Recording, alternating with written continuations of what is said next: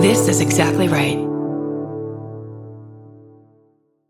Listen, we're all SVU fans. We love a family drama. We love a mystery to solve.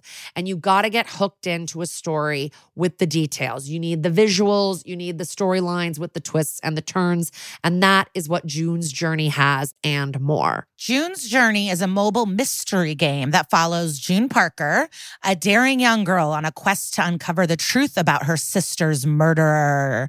Dun, dun, dun, dun. This is your chance to test your detective skills because you'll play the game as June herself. The game is filled with all these beautiful detailed scenes from the 20s, like lavish estates and gardens. And of course, little hidden clues are everywhere. There's twists, turns, catchy tunes. It all takes you deeper into this storyline. And if you play well enough, you can make it into the detective club. And there you can chat with other players and even compete with or against them, which is pretty exciting. And you never know which character might be a villain. Shocking family secrets will be revealed. And can you crack the case? Find out as you escape this world and dive into June's world of mystery, murder, and romance. Okay, love that.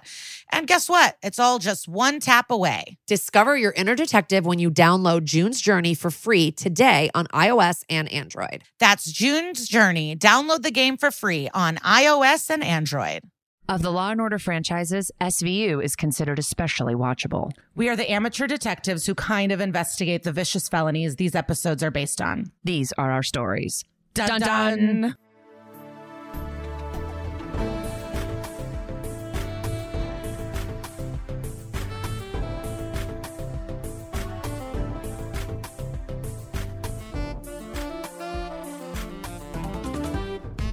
Hello, hello, hello. This is That's Messed Up, an SVU podcast. My name is Lisa Traeger. And my name, as always, is Kara Klank. Lisa, what's up? Well, we have to tell them it's an SVU podcast. We talk about an episode, the crime, a guest. You guys not know that by now? It's like episode...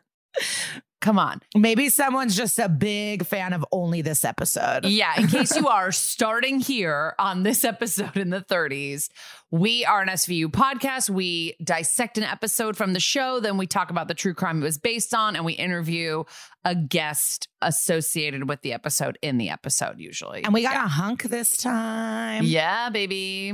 Huge news for us. We did finally go see Zola after waiting. Yes, that's what I was going to get into. I was so excited to talk about Zola that I forgot to introduce what our podcast is about. Yeah, Zola was incredible filmmaking, and anyone cool that I run into has already seen it.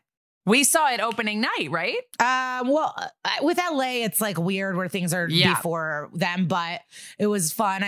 Mom's day out. And the best news is there is an SVU cameo in Zola, Officer Caldoon, aka Ariel Stachel. And he had a nice little sex scene, a little part, and it was thrilling to see him. I wish we got to see him more, but, Yeah. We were busy seeing amazing outfits and sad scenes and just amazing filmmaking, I would say. Yeah, incredible filmmaking. Like, I truly can't stop thinking about it. I think about it all the time. Like, it was so good. Yeah, I'm going again. Yeah, I was like, I never go see movies twice, but I would easily go see that movie again. Never? Like, You've never seen a movie twice? Not never, but like I can name it. In the theater?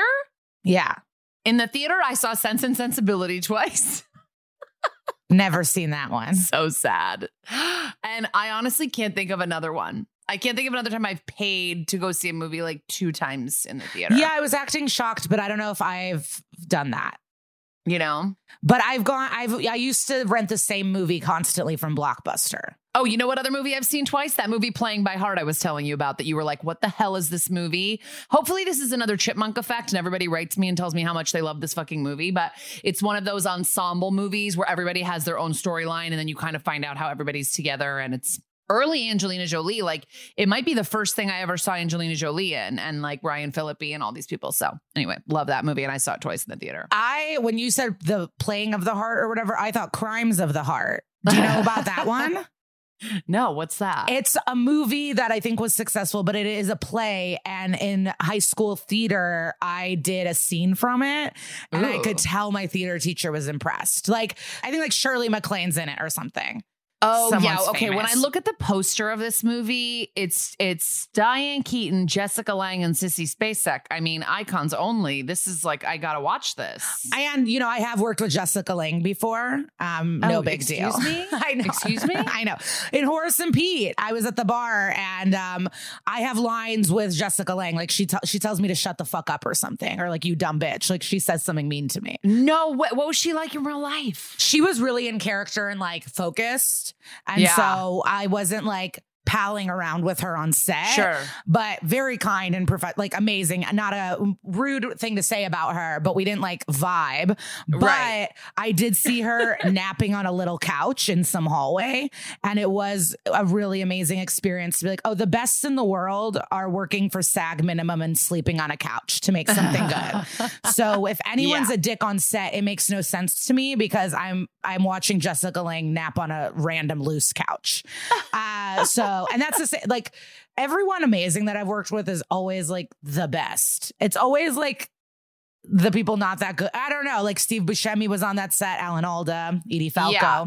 It was an incredible experience. The greats know how to act. Yeah, I wish Louis wasn't a dumb bitch so I could brag about it more, but it was an amazing career moment in my life. I think we all wish Louis wasn't a dumb bitch. I mean, you nailed it. And I do have another brag. Okay.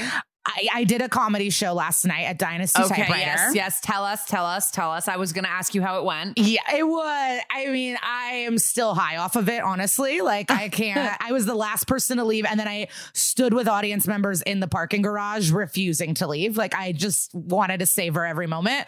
But Benito Skinner and Mary Beth Barone had this show, and Maggie Rogers was on one of the shows. And she sounded...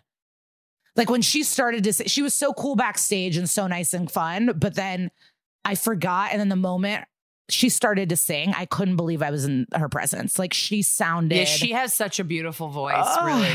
And we were all upset. So what was funny, Meg Stalter was on the show and I DM'd her earlier in the day going, can't wait to see you and Maggie Rogers. And she thought I was kidding. And she goes, that's a funny joke. Why would she say that? And then she said when she walked into the green room, she fully gasped and realized I was not kidding. She didn't know Maggie was on the show?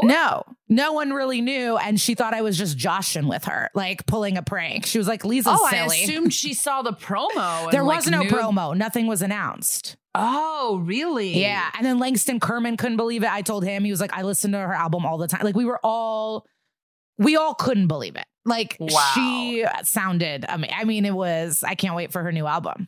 Amazing. Oh my God. Well, Lisa, star-studded. Star-studded. Yeah. It was star-studded. And then there were people on that show. We were at the same July 4th party and I didn't even know because I got so anxious that I had to leave. I think everybody can relate to that. Yeah. I'm like, we're both really social, chatty people. Yeah. I didn't expect to get tired out socializing. And I'm sure some substances I took added to that, but I had to leave. Sure. And also just like we're a little out of practice. I mean, we are easing into like the full social calendar, you know? So yeah. I would give yourself a break. I expected to be like, I'm going to rage all night, you know, I'll fuck on your lawn. And then at 11, I was like, can I get a ride home? Please. I can't be here anymore. I cannot like ask how someone knows the hosts of the party again. I don't have it in me. Yeah. But I had a cute 4th of July where Rosie went to a party with all older boys and just totally threw herself into their posse. And it was gave me hope for her future. I miss her every time I hear about her. I want more. Well, we're going to get you two together. But I did see little Oscar yesterday. Oh, you did? He's looking like cuter. He's looking like a He's getting baby. cuter and a little easier by the day. So hopefully a month from now, he's going to be gorgeous and easy. We do have to wrap up, but I wanted to talk about how Mariska Hargitay keeps fucking breaking her body. What's going on? Like, I have no idea. She just sprained another ankle and was like, this is my summer look. I'm like, didn't you just recover from like a knee thing? Yeah, I don't know. Drink calcium? I have no idea. I don't know what to say. We need to get Mariska on that Boniva tip. I don't know what's going on.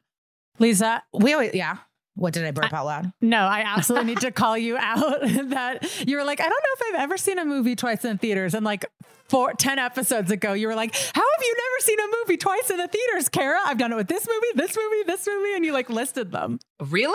No. Like I've watched, like if I like a movie, I'll watch it dozens of times and it's always on. But I knew that Kara Sense and Sensibility fact because we you talked about it on did? the pod. Yeah. No recollection. That's of why this. I was calling you no both out. recollection of talked that. about it. Fuck. Well, the listeners are going to better get used to that. Yeah. Yeah, year one, we're already repeating stories. I don't know what to do. I did want to add, I went to wildly a 6 a.m. Soul Cycle. I'm not a morning person, but it was a Rihanna ride. And I had to do it and it was perfect. And if anyone out there ever sees on any schedule, Rihanna music workout, go. It's the perfect music. Yeah. It's like powerful, inspirational, fast memories. Like it's just. Did they it's do good. We Found Love? Of course. It's like my Kara. favorite. That's like my favorite. I love that song. I mean, that's like post-pandemic, like dream is like me being in a packed dance floor and that song comes on and everyone jumps up and down in unison. Like that's what I want. I also want to, we got to do it at Megan's wedding, but my dream was, you know, that song where it was like, shut up and dance with me. Oh my God. At my wedding, that was the hugest song. Well, I always said, I want to dance to this at a wedding. I'm like, this is the perfect dance wedding song. Yes. And then it played at our friend's wedding and I was like, my dreams are coming true. I was in the middle of a conversation with someone at that wedding and that song came on and I went, I'm sorry, I can't. And I just like ran away because I had to go to the dance floor. No, being a bride is cool. Probably you could be like, peace. I didn't even want to invite you, you dumb bitch. And they still have to say you look incredible. Let's get started. Sorry, I brought up Soul Cycle. I'm an addict. We can never keep it short. I don't know why you try, Hannah. All right. So today we're doing Rapists Anonymous. And it's season 15. It is episode 9. Hulu says episode 8. Shut your mouths. We don't know. We don't care. We don't know. It's like Hulu has a vendetta against us on this podcast. But the episode starts out so exciting. I love seeing the detectives on their off hours, and they're at a crew dinner at Mariska's, and Cassidy's there, short curly hair Benson, Amaro, Melinda Warner, Ice-T, and Cragen's with a date named Eileen. So pretty exciting. Is this even a holiday? I think they're just having dinner. Which is nice. I think they're doing a rare glimpse into, and coincidentally, they just did like a wrap photo of Mariska having all the cast and crew like over to her house and like the big high up people. And it was like a long 20-person dinner and it looked really nice. She's always with Allie Wentworth, and Allie Wentworth is best friends with like the Seinfelds and anyone. Who is she? Why is she friends with everyone I want to be friends with? She was an actress. I don't think she acts much anymore, but she's married to George Stephanopoulos, I think. Yeah, the answer is nothing, Kara. Yeah. That's just another loose person who no one cares about. You know, like how are they friends with all of high society? I just don't get it. George Stephanopoulos is a pretty big personality, but and then Melinda's being wild, and she's just like, she's a lesbian, he's trans, and a murder weapon was found in his anal canal. And then Ice-T's talking about necrophilia, and Benson's like, let's relax, guys. Let's just have a nice dinner and not talk about work. And then it is silence. And that's kind of like me and Kara. If someone says, let's not talk shit about someone, we have nothing to say. Can we just like have a positive time where we like don't talk shit? We're just like super nice. We're like, absolutely. And then nothing. Yeah. And I'm sure there's no one that's listening to this is like, wait, where's Rollins? But they tell us anyways. So we see Rollins and they jump to an AA style type meeting in a dark basement. There's desserts and a woman named Lena is talking. She's blonde with short hair. And then there's a man next to Rollins with a douche lord hat. And Lena's talking how she's been sober for almost a year. And the douche lord hat is Nate, Lena's first sponsor in LA. And Rollins and Nate smile at each other. So, you know, if you get vibes, you see what's up. So back to dinner. Cassidy lets us know that Olivia is now going to be sergeant, and that she got 48th out of 8,000 on her test, which is impressive. And then Benson's like, yay, Cassidy's going to be a detective again, but at IAB. And everyone's like, ugh, gross. Yeah. But Amaro's a gentleman. He's like, that's great. Congrats. This is awesome. We cut back to the AA crew, and Nate owns a bar. So that's weird. And Nate is douche lord guy? Yes. Yes. Yeah. Nate is the sponsor, owns the bar, and he's with two hot blondes, Lena and Rollins, and they order wings for the table. And then we see a bald man with a beard, like, you know, Someone recently did a joke where they called this hairstyle a flesh-covered yarmulke, which I thought was funny. I wish I remembered the comedian's name, but it was not an original thought. So they're all sitting there talking, and Lena is touching the bald man's upper thigh very sexually. We later learn his name's Gene. I'll start calling him Gene instead of that bald man over there. So she's like rubbing his upper thigh pretty sexually. And now Rollins and Nate are getting really sexy and close. And he's like, thanks for coming to AA. I know that's not your thing. And she's like, I can still learn. And Rollins is like, we decided last time this was a bad idea. And he's like, I know. And what? And so now they're fucking. Well, they're about to fuck. They're in foreplay action. Again, another scene you don't see very often on an SVU. You don't really see the detectives. You sometimes see them kiss and then wake up in a man's shirt, but you don't like see a lot of the like rolling like thunder under the covers action, you know? Yeah, I was very into it. And Nate, he's a hot guy. For those who don't know, he's in real life married to Amanda Seyfried. Figure it out. But you know who I'm talking about. Yes. He's a Broadway baby too. But then, so someone's buzzing at the door, interrupting the sex. And he's like, don't get the door. But it's like, okay, I understand not answering a phone call, but a door in the middle of the night, you have to answer. Right. You can't ignore that. It's not, but you know, he wants to fuck. So Rollins puts on a sweater, but she's already wearing a long sleeve flannel shirt. So she's barely undressed. I don't know why she had to put on a sweater to answer the door. But it's Lena. She's crying and she's saying that Gene took her home, had a few drinks, and then raped her. So she falls into Rollins' arms to cry. And that's the credits, baby. So a real intertangled mess. Mm-hmm. We cut back from the credits and Lena tells Rollins that he was buzzing at her door and he had been drinking. She could smell the booze on his breath and they were kissing, but it heated up super fast. He made her crawl on all fours to the bed, which reminds me of the episode of Girls with Sherry Appleby, who is also an SVU alum. And we also learn he has a fiance and she's a prude and they call her Missionary Melissa. So, wow. And, He's cheating on her. He's a super kinky person and a rapist. And so, yeah, he threw her on the bed and grabbed her hair and was being super rough and hurting her. And Rollins is like, did you say no and stop? And she says yes, but he kept going. And then she's like, wait, but is that rape? I don't know because I let him back in. And Rollins is like, wait, what? And so we find out that he walked her home earlier. They had a quickie in the doorway that was consensual. But the second time when he came back, he forced her. And Rollins is like, yeah, that is rape. And then a doctor at the hospital tells Rollins that she's holding up and that they did a rape exam and she has a sedative right now. And then the doctor says, you can take your sister home. And Rollins is like, wait, sister? And the doctor was like, oh, sorry, maybe I misheard something. I'm not really sure.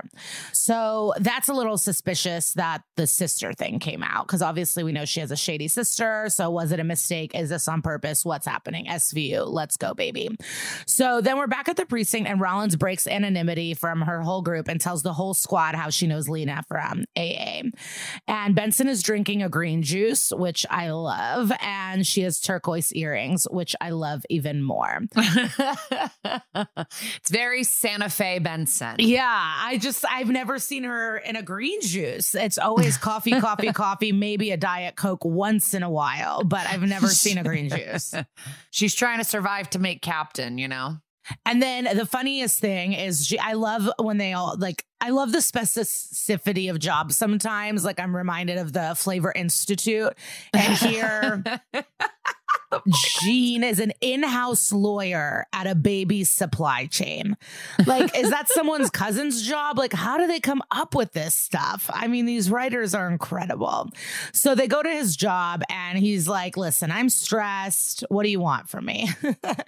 But he shows text messages and Lena is all into it.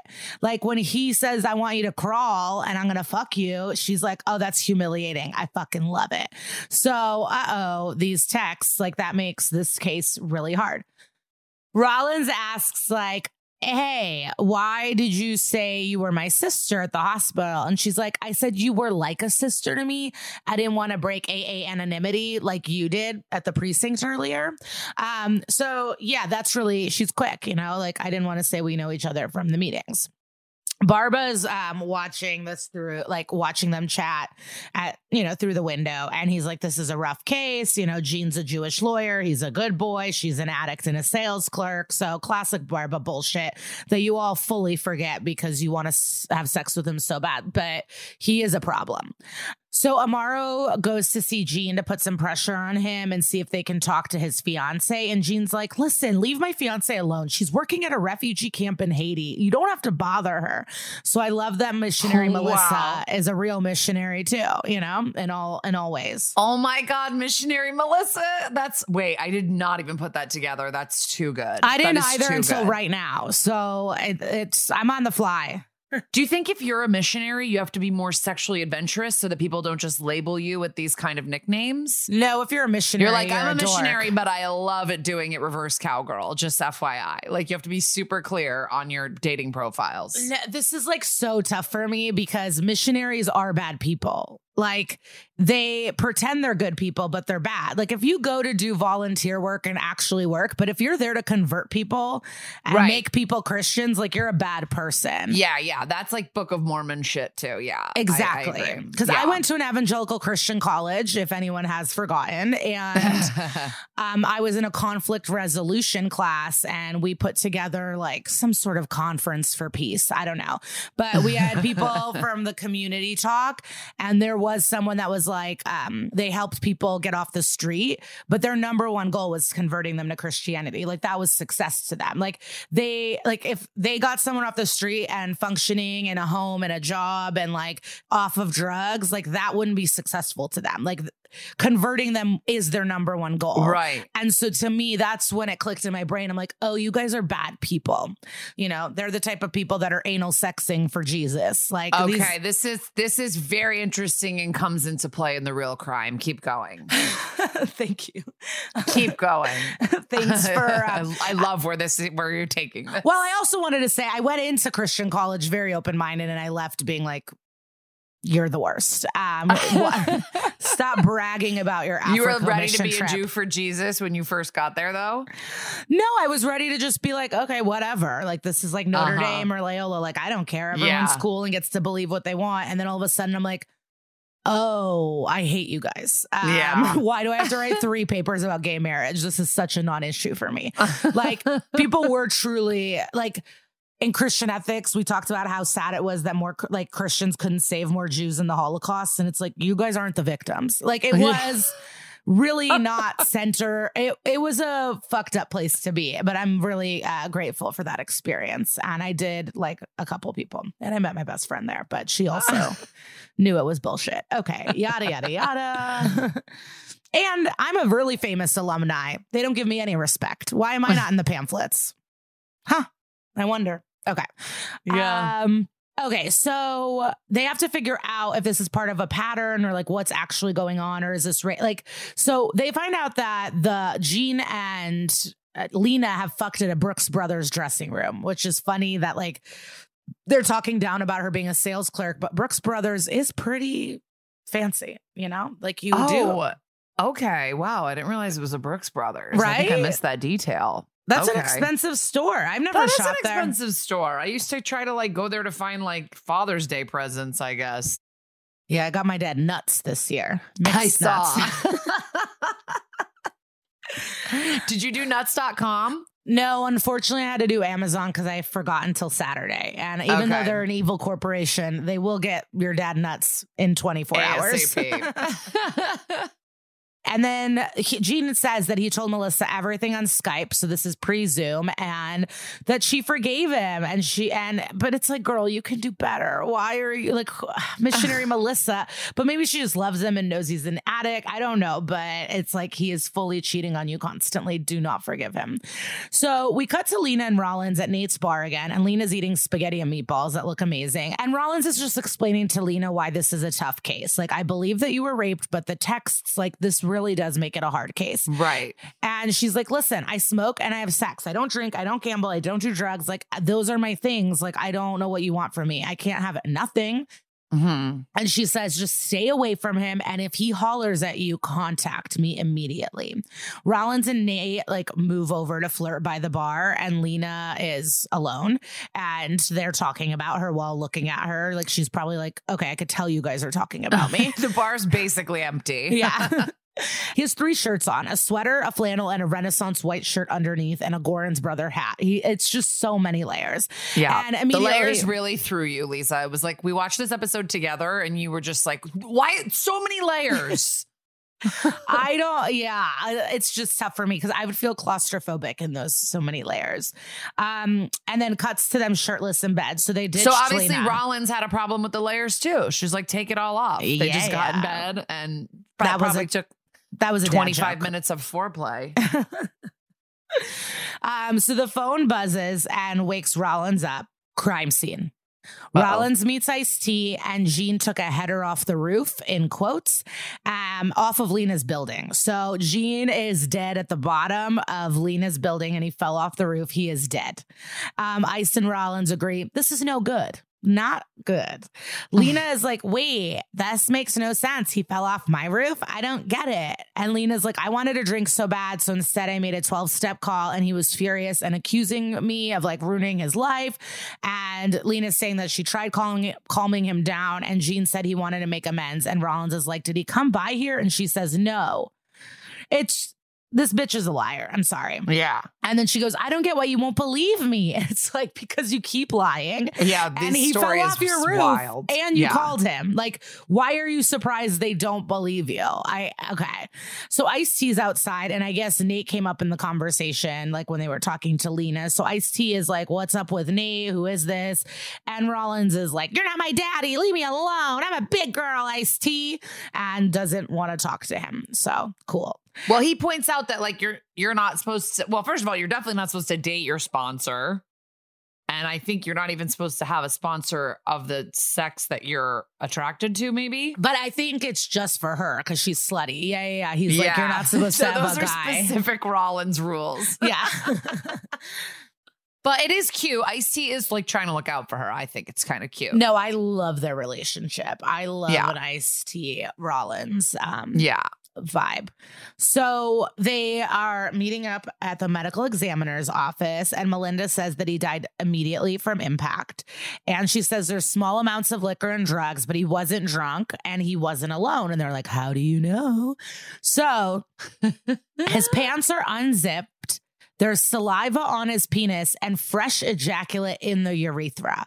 She says most men pee after sex, and that clears out all the leftover jizz. But so that means he recently came and there was leftovers, but he didn't get time to pee. And then Melinda has an iconic line where she says he came and then he went, which I posted in our stories, and I will find this story and I will put it in our mention it all highlight.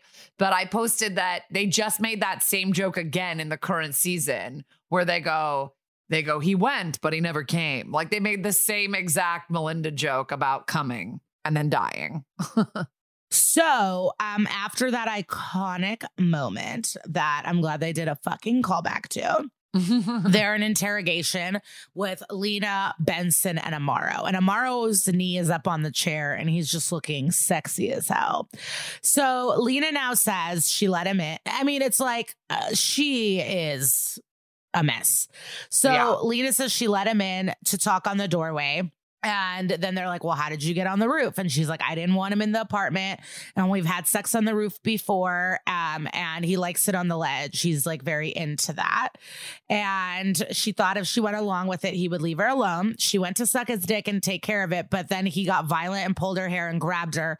And she got scared and pushed him off the roof after she screamed, like, don't hurt me. I mean, it sucks, but I don't believe a word she's saying. So Amaro's like, why did you lie? And she's like, why would I lie? No one believed me because I'm a liar. I mean, I honestly, it's like, Lena, leave me alone. And then Barba does have a great line where he goes, her not telling us that she filleted him with frizzle rocks in her mouth. Like, tattoo that on my forehead. I love that.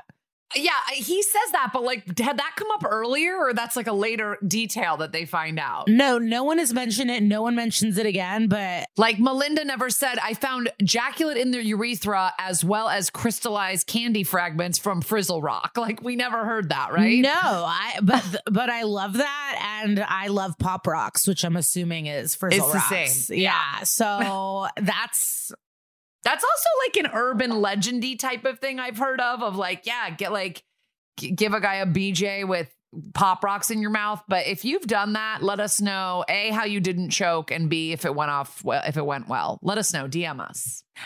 Rollins, of course, is trying to defend her. So they're now going to find Melissa, the fiance, and see what her story is. And if anything matches and they can get more clues from her. But first, Nate and Rollins and the dog, Franny or Frankie or whatever. I'm sure someone will let me know. I think it's Franny. Yeah. And they're walking with a really pretty view of New York and talking over the case, which also seems insane. Like, why are you... there's not a detective that's made more worse than decisions than fucking Rollins. And so then Rollins is like, are you sponsoring Lena like you're sponsoring me? And he's like, hey, don't be mad, and like reprimands her. But it's like, okay, you're fucking everybody. Amaro and Ice-T are gossiping at the precinct about Rollins, and Melissa shows up in a sweater asking if they're investigating Gene's murder. And they're like, who told you he was murdered? And she says, Gene did. And I feel like this is like a 20s movie. I was just like, I love it. And so basically he left her a voicemail, and they listen to the message, and Gene says, Melissa, it's me. I'm afraid what Lena might do. I'm going to try to talk some sense into her. If anything happens to me, call the police. I love you. And that was at 10 p.m. She threatened him and Melissa and stalked him. And when he tried to end it, she accused him of rape. And when that didn't work, she fucking killed him. And so the super shows up too. I mean, it's just a fucking rat race at the precinct today. Everyone's coming in to rat on Lena. So everyone hates her. So the building super gives the scoop that Lena asked him how to disable the roof door alarm like a few nights ago because she wanted to go smoke up there, but he knew it wasn't for smoking because he's caught Gene and her fucking up there before multiple times. And after Gene's death, when he went up there, the batteries were out of the alarm. So that's a clue. Now, Benson and Amaro go to arrest Lena, and Lena's like, what? Why are you doing this? And Amanda's there. What the fuck? So Amanda's in her apartment, and Amanda's like, what the fuck? And Benson is like disappointed in Amanda, like scoffs at her. Like, what the fuck are you doing, Rollins? So I just don't get how she's a detective. So Barbara and Rollins are talking, and Lena's like, listen, Rollins wanted to call as a friend. Like, she didn't make any admissions to me. And Rollins is like, I didn't even know her that well. And Barbara's like, what the fuck do you mean you didn't know her that well? She thought you were close enough to disclose a rape to you. And Rollins says it's because she knew I was an SVU detective. And Barbara goes, you told her that? And Rollins is confused a little bit and goes, I mean, maybe I brought it up in a meeting. So this is a foreshadow, if you guys know that word, or if you went to English class. If you did 6th grade English class, you know that this is a foreshadow. So Rollins asks if meetings are confidential, and he says ethically yes, but legally no. So if there's something, you better speak up, bitch. And Barbara says he's not going to ask Rollins to testify, which is super cute. So now we're in court, and Benson's on the stand, and Barbara is asking about how Lena is a liar. And Nia Vardalos is in this episode as a defense attorney. So very star-studded episode. And she's a hero. I love her so much. And Lena has glasses on, high collars, dress shirt, like full librarian chic, baby. And Nia is going after Benson hard. And this is one of my favorite judges, Elena Barth, played by Jenna Stern, in 19 episodes of the show. And she's also been on The Mothership and Criminal Intent a bunch. So Dick Wolf obviously very much loves her. So court is happening, but now we're back at the precinct, and Olivia does throw some shade to Rollins. Like, damn, you got your friend a real good lawyer. And that's that. Okay. Wow. Rollins is like, hey guys, I see this clearly and I see it. Why don't you guys trust me? And it's like, oh, because you've constantly lied before and put all of us at risk constantly. Okay. So Benson and Rollins are like at the precinct going into it. And Benson's like, you need to like shut up and just focus on your life, girl. So then we cut back to the meeting and Nate is talking at a meeting and he's been sober for 10 years, yada, yada, yada. And what do we have here? Fucking Amaro. Amaro is undercover in a Ranger sweatshirt looking sexy as hell again with a classic New York coffee cup. And he sees Nate as like macking on girls. And Amaro tries to bond with him and is like, hey, what's up? Like, I need some help. And Nate blows him off fully and goes off with like one of the girls that he's flirting with. And so Amaro knows what's up. And Amaro, and like, this is more foreshadowing, I think, of how Amaro has the hots for Rollins, right? Like, obviously, he's doing this to get information about the case, but I think he's also doing this to like, there's two reasons. He's trying to help Rollins see that the guy she's hooking up with is like a Lothario. So they're in bed. So Rollins and Nate are back in bed and Rollins is like, hey, do you remember how it came up that I worked in SVU? And he was like, I don't know. Maybe I could have mentioned it. Like So implying that he probably is the one that told Lena, right? Like that's like the implication. Yeah. And through their convo, we find out the defense is calling Amanda to take the stand. Lena's going to take the stand too. And then while they're talking about this court case, he's kissing her on her shoulder and lying to her face. And we hate him. We also hate Melissa, who's now taking the stand because, you know, she's boring at sex. Boo, we hate her. So she's on the stand and saying that he was doing anything he could to get away from her. That Lena was sending videos to Melissa of them fucking and all these messages saying that like he's mine, he's gonna leave you. And once like she realized Jean didn't want her, she screamed rape. And when no one believed her, she killed him. So, you know, that's a great testimony. But now it's Nia's turn to go for Melissa. And Melissa, I mean, she gets swept. What is it? Wiped the floor with. She's basically like, he said he would marry you, but you've never set a date. There was no venue booked. And he kept seeing, you know, Miss Olsen. We learn her last name. So I bet she's Swedish descent. And so they were just like, maybe, is it possible he was just giving himself like a cover and that he did want her? And Nia's just like, oh, he was so scared that he went to the roof and like had her suck his dick on a ledge, like because he was so scared. If he was so scared, why would he do that? Like, you've never done anything kinky with him. You've never drank with him. So maybe there's another side to him that you just don't know. That's like an amazing defense. Like, that is so fucking good. Where it's like, Melissa, you might actually be a loser. So that he doesn't actually like that much. So they cut to the bunk bed locker room at the station and Rollins is screaming at Amaro, like, how dare you spy and get involved in my life? Like, shut up. And then Amaro makes the #1 mistake of all time and tells her to calm down. Bad move. She's not going to calm down. And so Amaro's like, listen, I went with the other guys and they all said he sucks and he's shady and a 13-stepper, which means like he's always fucking new girls. And Rollins is like, you're just jealous and you're addicted to your own misery. And Ice-T is like, whoa, whoa, whoa, relax. And she's like, none of you are my dads. It's like, you wish they were your dads. Your real dad sucks. These guys are good guys, generally. Yeah, and the men are just sitting there being like, well, that sucks. And it's like, Rollins is just so wrong. We see it. Everyone sees it. And she's just like a fucking dummy. So, like, it's, right. You know, usually I would try to be on a woman's side, but not here. So she runs to Nate's bar to have coffee. And we find out that Nate is testifying too, but didn't mention it to Rollins, which is fucked up because they were just in bed talking about how Rollins is going to testify. So it could have naturally come up. And he quotes like an AA quote and it's like, keep it moving, baby. And so now we are back in court. Thank God. Lena's on the stand again in a librarian chic, and she's talking about her bad dad and that Gene would call her his 3-hole wonder. And I can't believe NBC aired that. Like, I've never thought that would happen in my wildest dreams.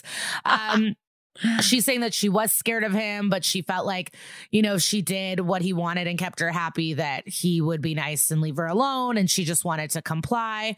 And, she, you know, she's putting out, what is it? Like the violins. She's making the little people play little violins, whatever that is. And so, but Barba is ready to like fuck with her.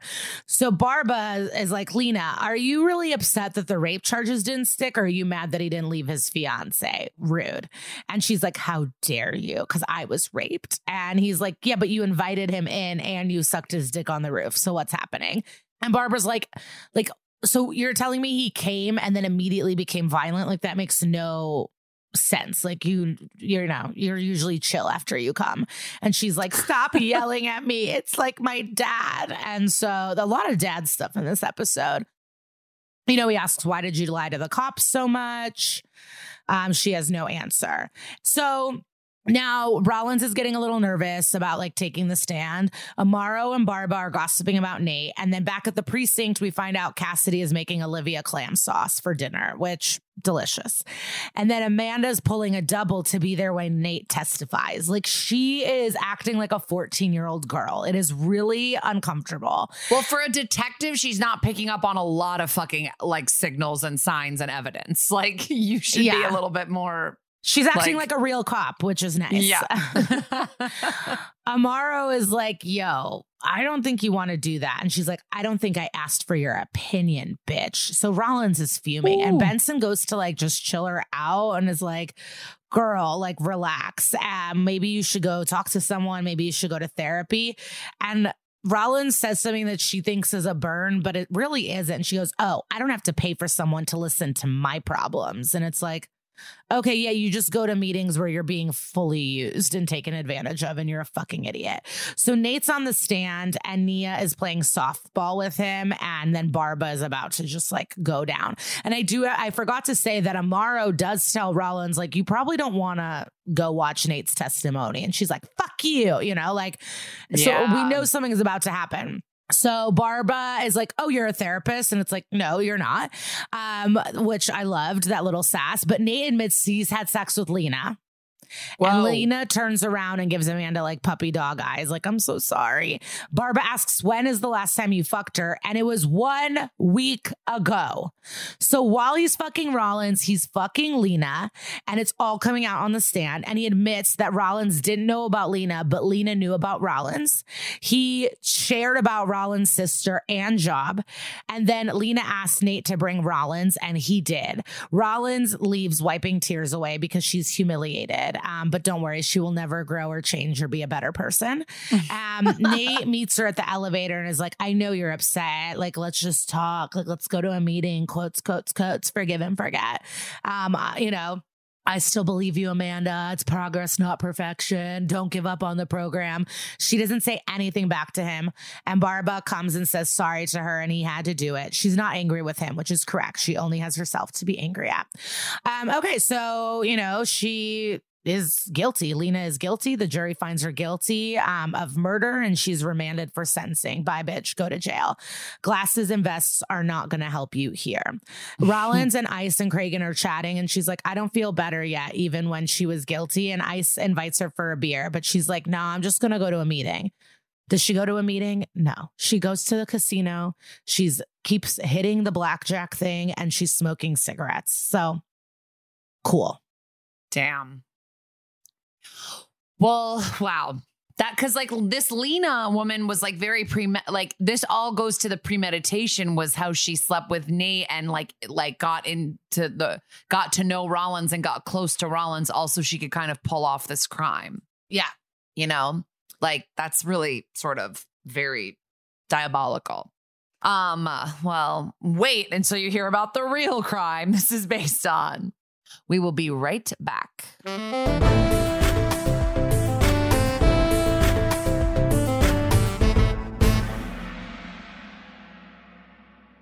Listen, we're all SVU fans. We love a family drama. We love a mystery to solve.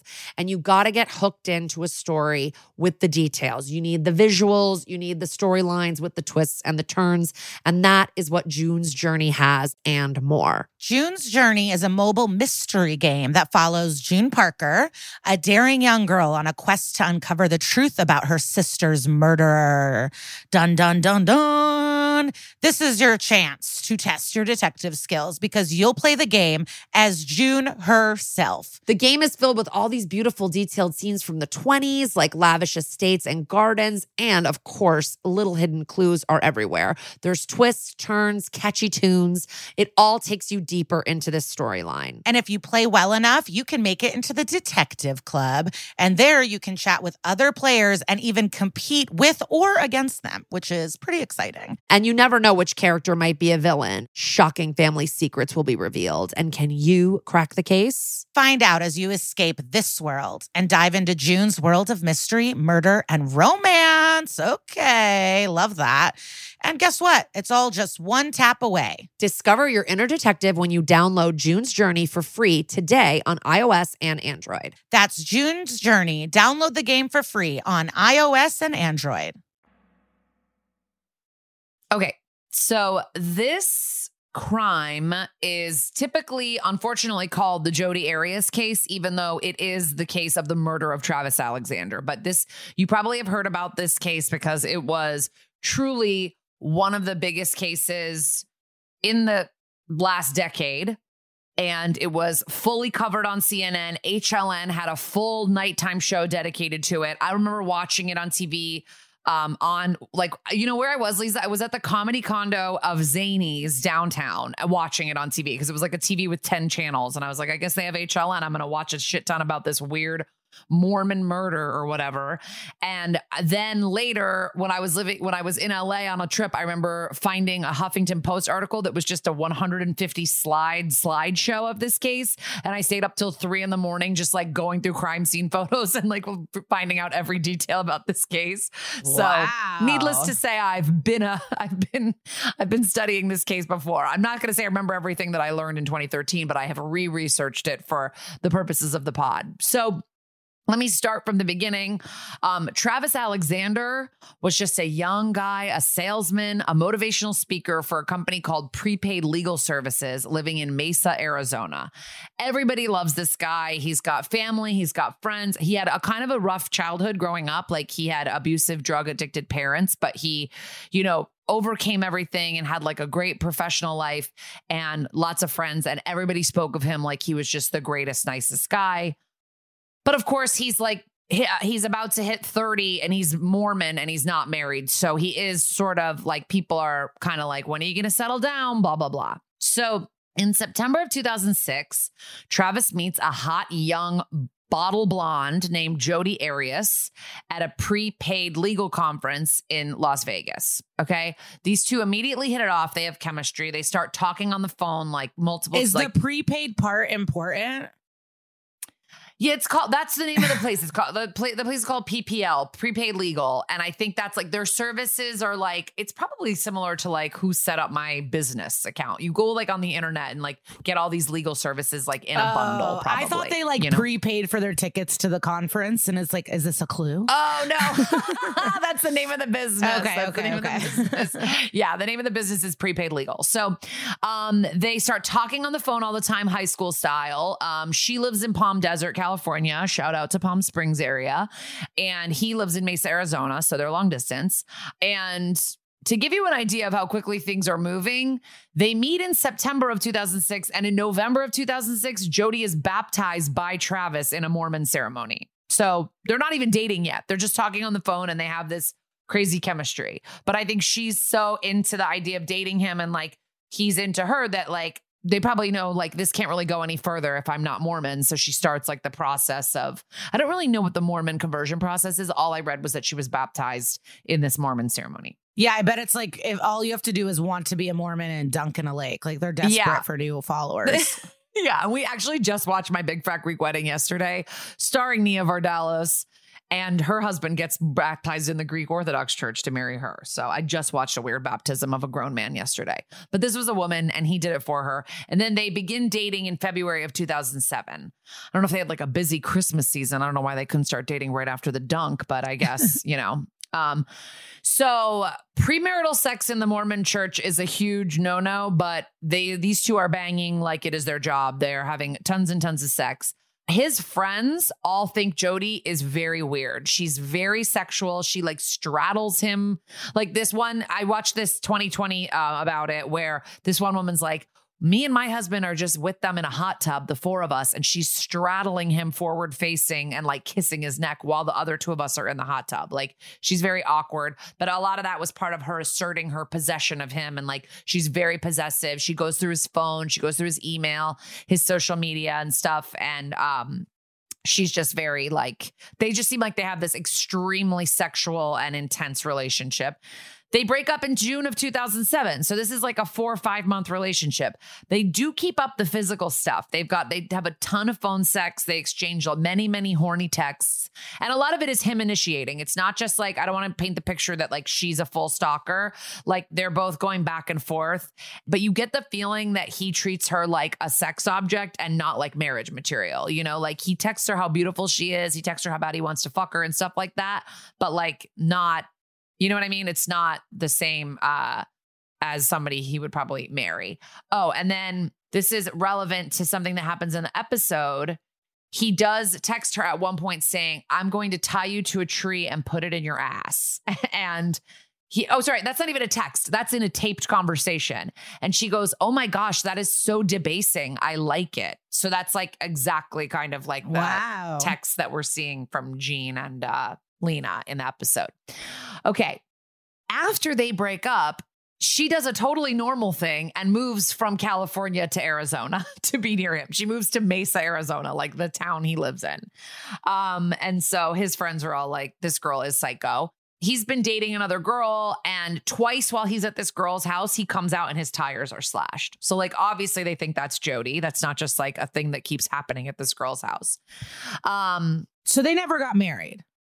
Oh, no. So he's just this, I guess I assumed he was a virgin till 30 waiting for marriage, but he was a slutty Mormon who... Slutty Mormon. Okay. And we find out a little bit later that they do a lot of anal sex because like, you know how Mormons will think that that's not real sex or whatever, like anal and oral, but then they also have regular like penetrative vaginal sex. And so yes, he's breaking Mormon rules left and right.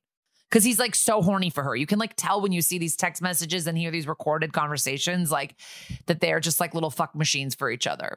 So not to speak ill of the dead, but he was very horny for his murderer. And not to blow the thing, but I think everyone knows how this ends.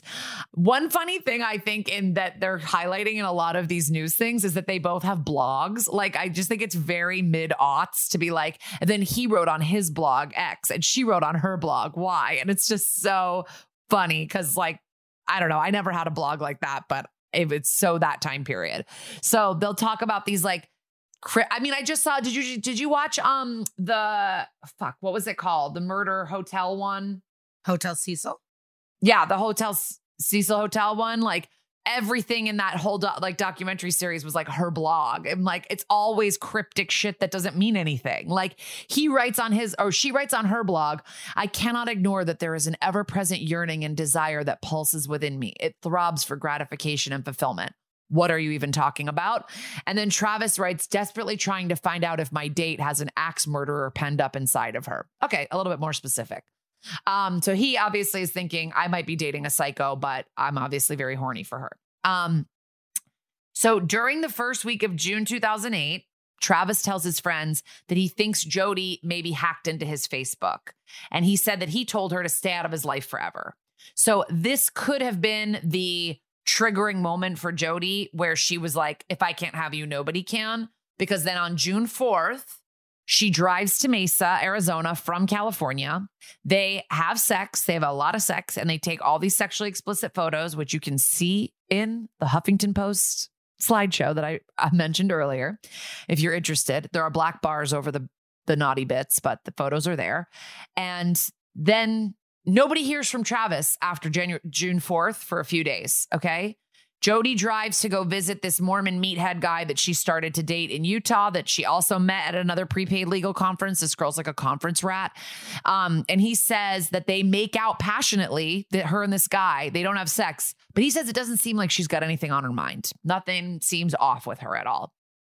On June 9th, 5 days later, Friends have not heard from Travis. They go to his apartment. What I think is weird is in the 2020 thing, they say he has roommates. And I'm like, was nobody home? Like, because he is found, when they go into his apartment, they find that his apartment is covered in blood.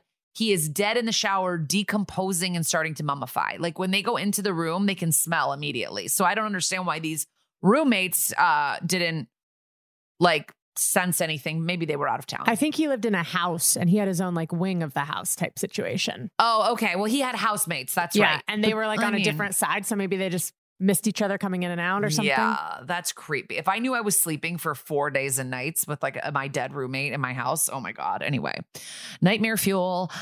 So his wounds are so extensive. It's like very, very disturbing. So, you know, I don't know, fast forward 30 seconds if you don't want to hear about this, but he's been stabbed 27 times. His throat is slit like very deeply, like it's cut his voice box, his arteries, like it's a very deep, like ear to ear slit.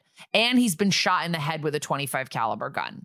So the scene is really, really horrific, like splatter everywhere. It's like a Dexter situation. They find a bloody print, like I read a fingerprint, but I also read palm print, but it's like a bloody print. And they find a hair. Basically, a week after the body is found, Jody voluntarily goes to the Mesa Police Department and is like, I really want to help. I heard that my friend Travis died.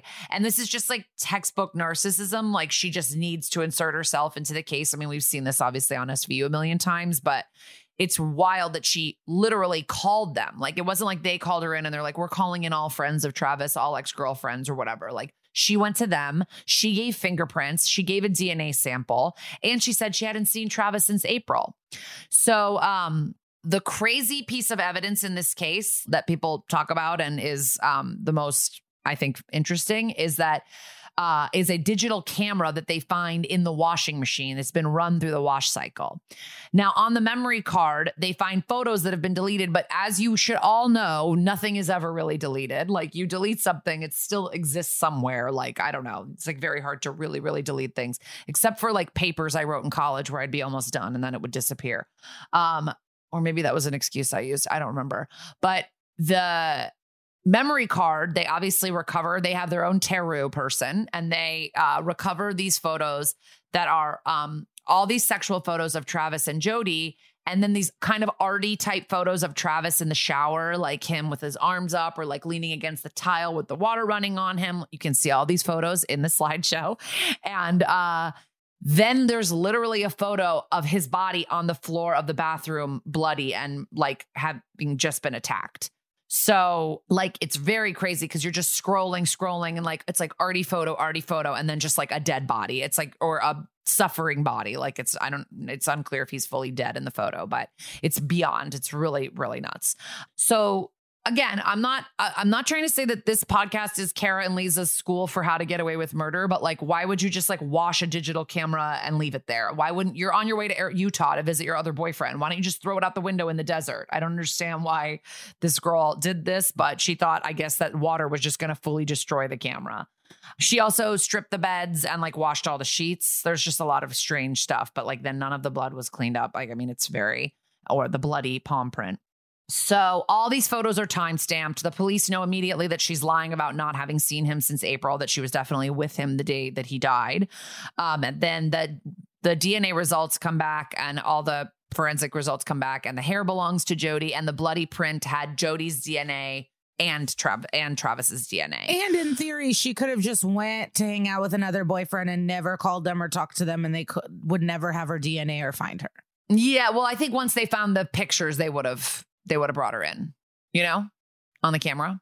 Yeah, but if she took the camera, I'm saying if there was like, oh yeah, if she took the camera, if she just took the camera and hung out and never talked to them, they would probably have not found her for a while or not found her. Or because they would have had to have like a reason to get her DNA. Like, I don't know. Yeah, it's wild, like how she almost wanted to get caught, but she has this weird personality that you find out about more later, that it's like, did she just want to be like infamous and be famous in a way? Like she's very, very strange person. So, They have her in for interrogation and she's denying having anything to do with the murder. She's just like, I want to help you guys. Like, this is all on video. You can watch all of this and it's like kind of fascinating.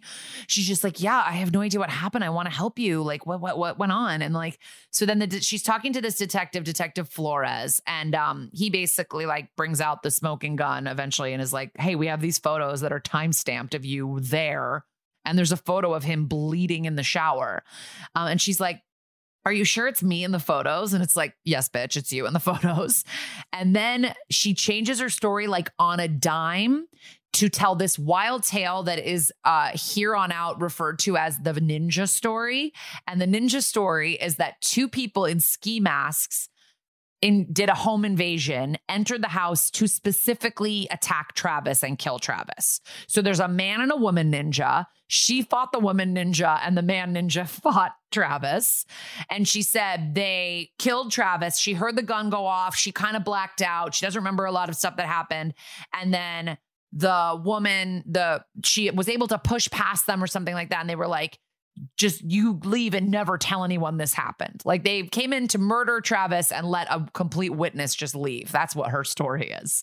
And the investigator is straight up like, okay, bitch, that's the craziest shit I've ever heard. This is like not true. And then he tells her that they're going to book her. And she goes, I know this is going to sound like really weird or shallow, but is there any way I can clean myself up a little bit before you take my mugshot and like book me? And he's like, no, you're going in as you are. Like, we're not giving you a hair and makeup sesh before you get your fucking hair, like mugshot taken. And then the detective leaves her alone in the room. And you can see this all on YouTube or on like the 2020 special I watched about this case. She starts acting crazy. Like, and this reminds me of Amanda Knox a little bit. You know how Amanda Knox case, like her roommate had just been murdered and she was like making out with her boyfriend and doing cartwheels and shit on the side. Like, it is weird behavior, but with Jodi Arias, it's even stranger because she's like in police custody and they've just told her, we're going to book you. She like puts her whole body back over her chair and does this weird like yoga back bend over her chair that is like weirdly sexual. And then she starts singing Oh Holy Night. She's just like singing, which I have to admit, as a Jew, that is my favorite Christmas song. I do love Oh Holy Night. And now she's kind of fucking ruined it for me because now I'm going to think about her every time I hear it. And then she does a headstand. She does a full headstand. You don't like Jingle Bells? Oh, I like Jingle Bells, but Oh Holy Night is my favorite. I just think it's a beautiful song. She sounds like a Mad TV character. I'm like, no, what is she's happening? so strange. Like, she's so strange, and it's very bizarre and performative. Like, she must know people are watching. She must, like, it's just so weird. She does a full headstand up against the wall, and it's very weird. So if you want to Google Jodi Arias headstand, you can watch the whole video. Is it a good headstand? Yeah, I mean, she's very fit. You can tell that she works out. She's very thin and like, she just goes right up in this graceful headstand. And you're just like, damn, girl, but also you crazy. So while she awaits trial, she does all these interviews. Okay. So in her first interviews, she maintains her innocence. She's like, God knows I'm innocent. I know I'm innocent. I had nothing to do with his murder. I would never hurt him. He was my friend. Okay. In 2009, she starts giving interviews about the ninja story. Okay. Well, no, I mean, people are maybe believing this. I don't know. It really makes no fucking sense. December of 2010, which is crazy. She's now in jail like a year and a half, just like awaiting trial and obviously not getting bail because of the heinous nature of the crime. In December of 2010, she beats out 50 other inmates in an American Idol style Christmas caroling contest with her rendition of Oh Holy Night. And the contest is held by Joe Arpaio, that fucking cowboy sheriff that Trump liked, America's toughest sheriff. And the prize that she won was a stocking full of like treats and a turkey dinner for herself and her cellmates. So I saw there's also video of that. She's okay. I wouldn't give her a record contract, but she's a fine singer. I love this case. I'm so sad about the murder and whatever transpired, but I'm very into the antics. It's so crazy. It's antic central. Okay? And I don't understand why SVU couldn't throw us a singing competition in this episode. Let's get Lena in jail. But it's like X Factor because they have to change it a little bit. So it's just like inmates turning around in their chairs being like, I pick you. And so she's giving all these interviews. She's like winning American Idol contests in jail. She's just getting all this press. And like, obviously Travis's family is like devastated. They loved him. You can tell how much they loved him in all these interviews. And like, and then they see this pretty young woman getting all this media coverage. And it must have just been very devastating for them to have to see her all the time. And I mean, it gets worse. Let me get to what is her third and final version of her story, which is that she claims that she was the victim of domestic violence and that she killed Travis in self-defense. And one more thing, she claims that Travis was a pedophile.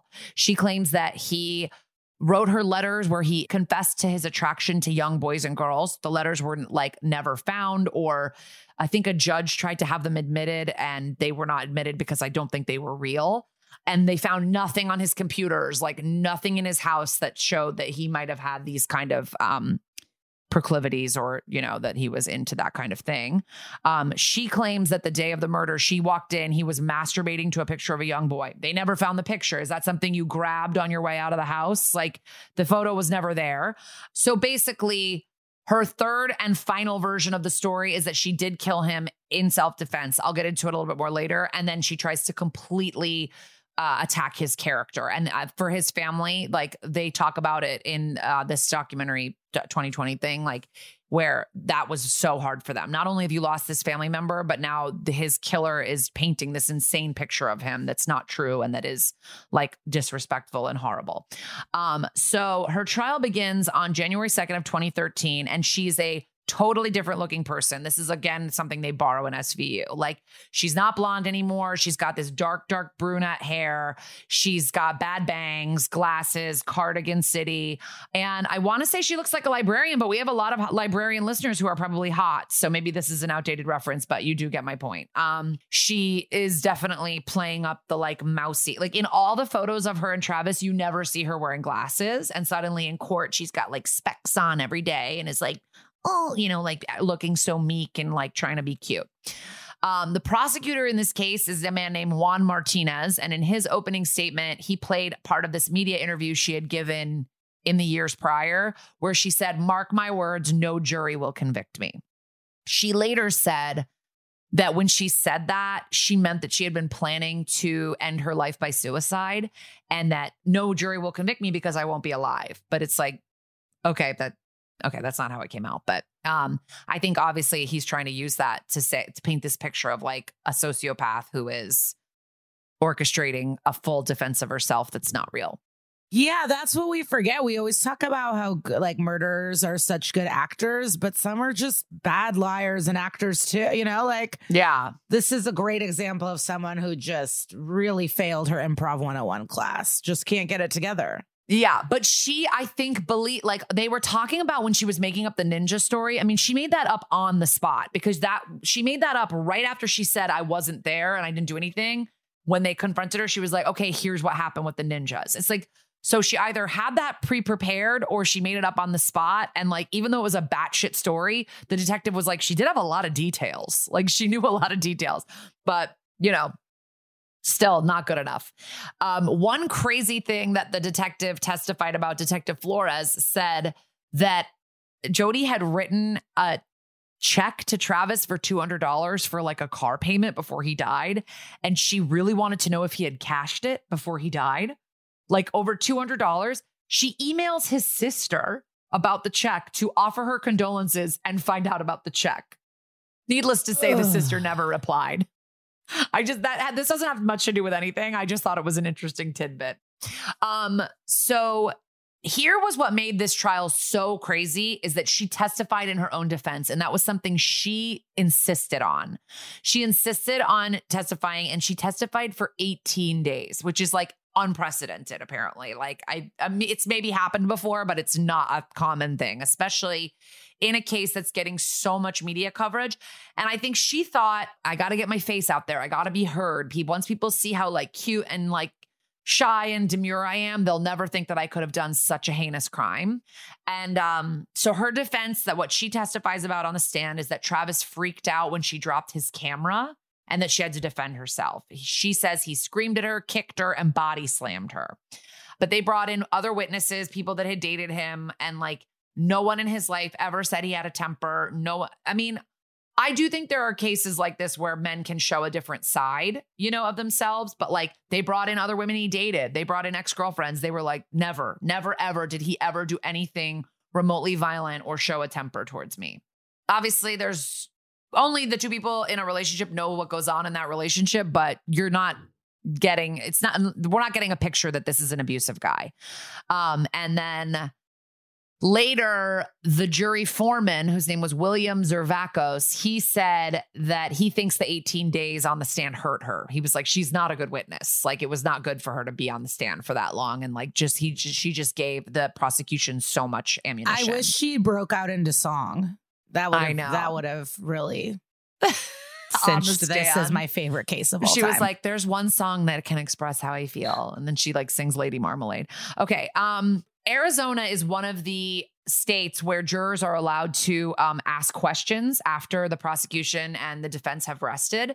They asked 100 questions, and that really showed how skeptical they were about her testimony. So there was a clinical psychologist for the prosecution named Janine DeMart. Her name is spelled Janeen, a very interesting take on Janine. And she said that there was no evidence that Alexander had ever abused Arias and no evidence of PTSD or amnesia, and that she claimed all this total memory loss, like for this long period of time, which is kind of inconsistent with how traumatic amnesia works with PTSD. Like, I think it's more snatches of memory, whereas she's like, yeah, and then just for 4 hours, I don't remember anything. Like, that's kind of not how it works. So this clinical psychologist says she thought that Arias was suffering from borderline personality disorder and showed signs of immaturity and, quote, an unstable sense of identity. And I think that is true when you watch some of the docs about her and stuff. Like, when she met Travis, she kind of didn't know what she was doing with her life. Like, she wanted to be a photographer, but that wasn't really working out. And then she, I think, got a job for Prepaid Legal, and that's how she met him. And so she was kind of trying to figure out, who she was. And then I think converting to Mormonism 2 months after you meet someone is a red flag. Like, she didn't have any idea who she was. And it's probably part of a larger diagnosis. But so then, after the trial finally concluded on May 7th. So it started on January 2nd. So it's like a 5-month trial. The media is wrapped. After 15 hours of deliberation, Arias is found guilty of first-degree murder.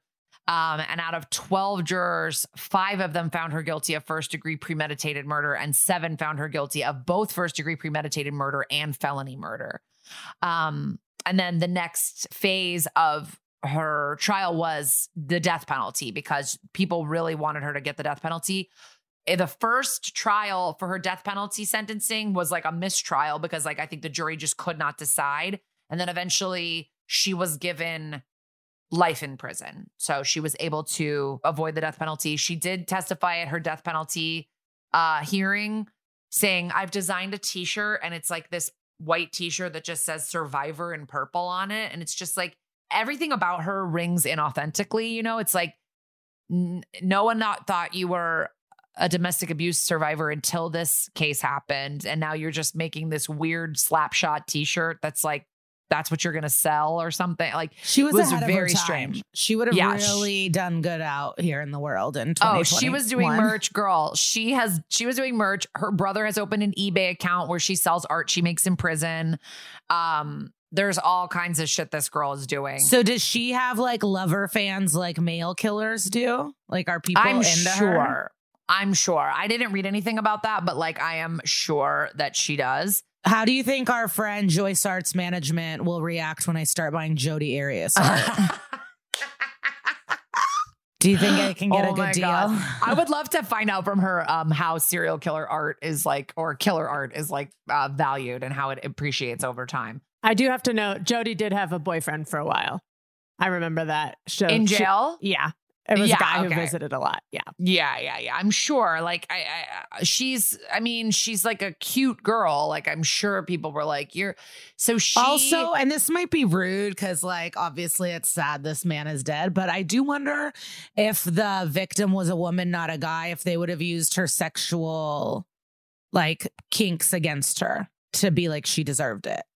No, I know. And well, I wonder that. I think that what everybody was saying was like this case was so popular because it was like dripping with sex. That's like what the people were saying. Like there was just so much sex. There's so many text messages where they're like, she's like, we're just horny toads. Like, I want to fuck you so bad. Like my pussy's wet. Like she sends all these crazy texts. There's recorded there's recorded phone conversations though that are recorded because she recorded them to use them against him later. Like she would record these sexual conversations with him, like I think in a way to say like, if you ever leave me, I'll send these to the Mormon church. So she had some issues. And I don't think that anyone's like sexual kink should be used against them. But I think because of the Mormon community that she was in and the fact that she was doing all this other possessive, crazy shit, it all kind of paints a picture of a person who's not fully with it. I did want to mention that they tried to appeal this case saying, you know, because of the media, she didn't get a fair trial. And also because Juan Martinez, who I mentioned was the prosecutor, he got into some trouble because he was accused of leaking the identity of one of the jurors and sexually harassing female law clerks in his office. Like apparently he had a real, my eyes are up here, Juan kind of problem. Like he would literally just stare at women's chests in his office, and women in his office would like always kind of like duck into conference rooms when he was around because they didn't want to like deal with his leering. But I think he ended up getting disbarred because of he was in a sexual relationship with a blogger that he leaked this juror's information. Again, blogs, huge part of this case. So in the end, she is still in jail in Arizona. Apparently, she started a Twitter account and wrote, I don't know if I'm going to plea or appeal. And that was late in 2015, I think. But she's still in jail. And even after the disbarment of this prosecutor, the judges who decide whether she's going to get an appeal said, even though he had egregious behavior, you were convicted like completely correctly and you're not going anywhere, baby. I wonder if she's popular in prison. I am obsessed with her. Like, I do understand the commotion the world had. Yeah. And I want to know, like, is she like, damn, that wasn't worth it, I'm in jail? Or is she like, still thinks she's innocent?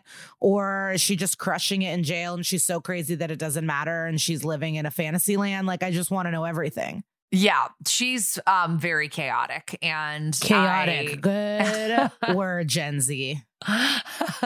But I think that is what draw people to it. Like what you're just like full, and you get the feeling that she believes everything that she's saying. Cause like in her mind, maybe it's true, but she, it just to me is like they dated for 4 months, you know? And I know that they kept up the sexual relationship, but the murder.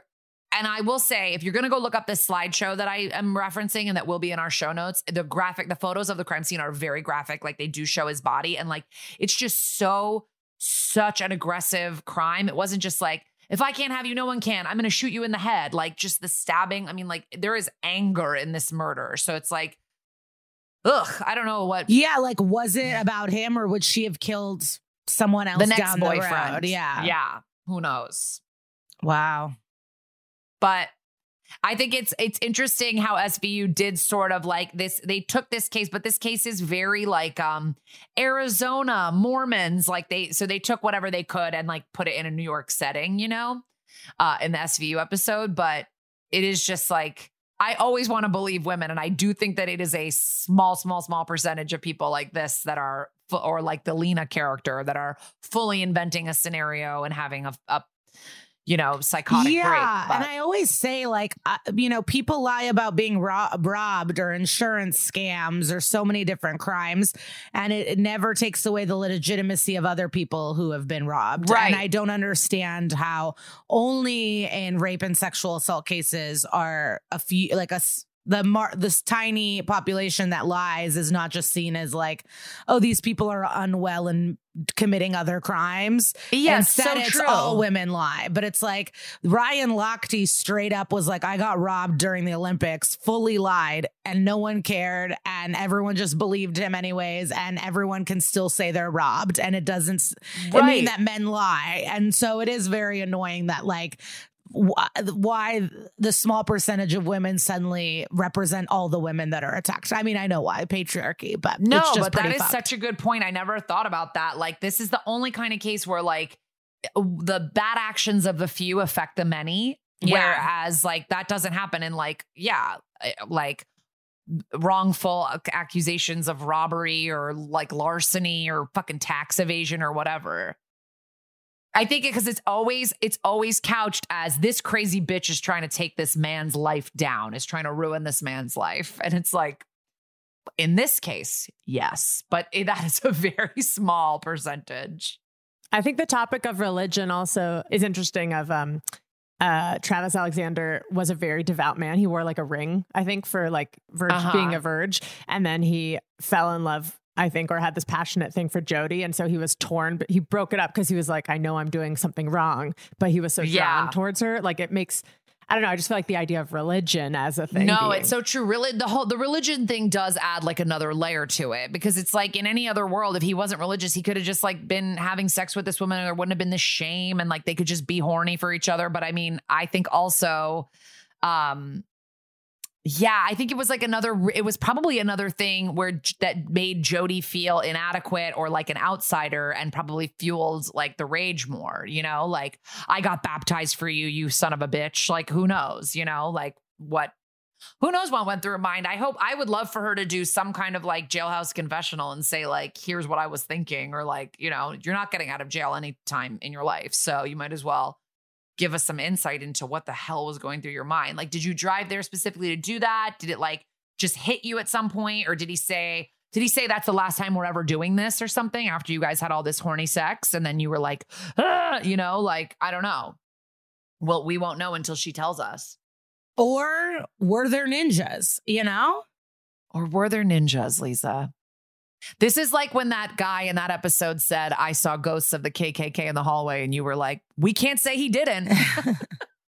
So the ninjas could also be real. Well, we have a hot ass guest. Can't wait. Yeah, excited. Stick around. We'll be right back with our guest.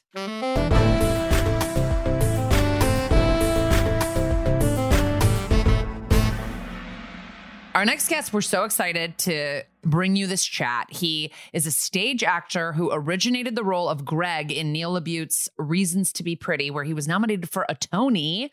And you know him from TV, from HBO's The Newsroom and Life in Pieces. But on SVU, you know him as Nate Davis. Check out our chat with the very talented Thomas Sadoski. We did watch all of your episodes. So if you want to talk about... Yeah, you're a three-peat offender on SVU.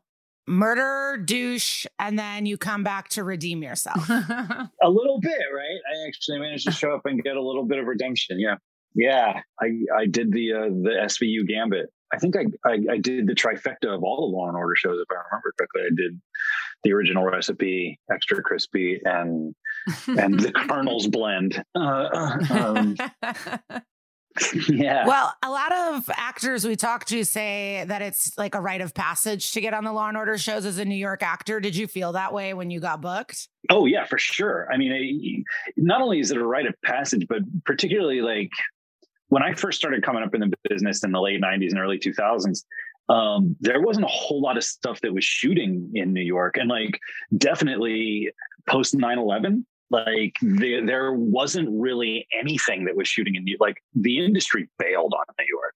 So the only people that were really stuck around, it was like Rescue Me and Dick Wolf. Like all of his shows were the only ones that stuck in New York. So for theater actors, for actors period, but primarily for theater actors, who were making $400 a week off Broadway, before taxes and union dues, those shows like literally kept people in their homes, so to get hired on a Law and Order gig was a lifesaver, and it was a total rite of passage, and it's one of those great things where, after you've done it and you've joined I don't call it the fraternity, but you join the club, anywhere you go in the world, you can turn on one of the Law and Orders and you can see, some of your old friends from back in the city, like doing their thing.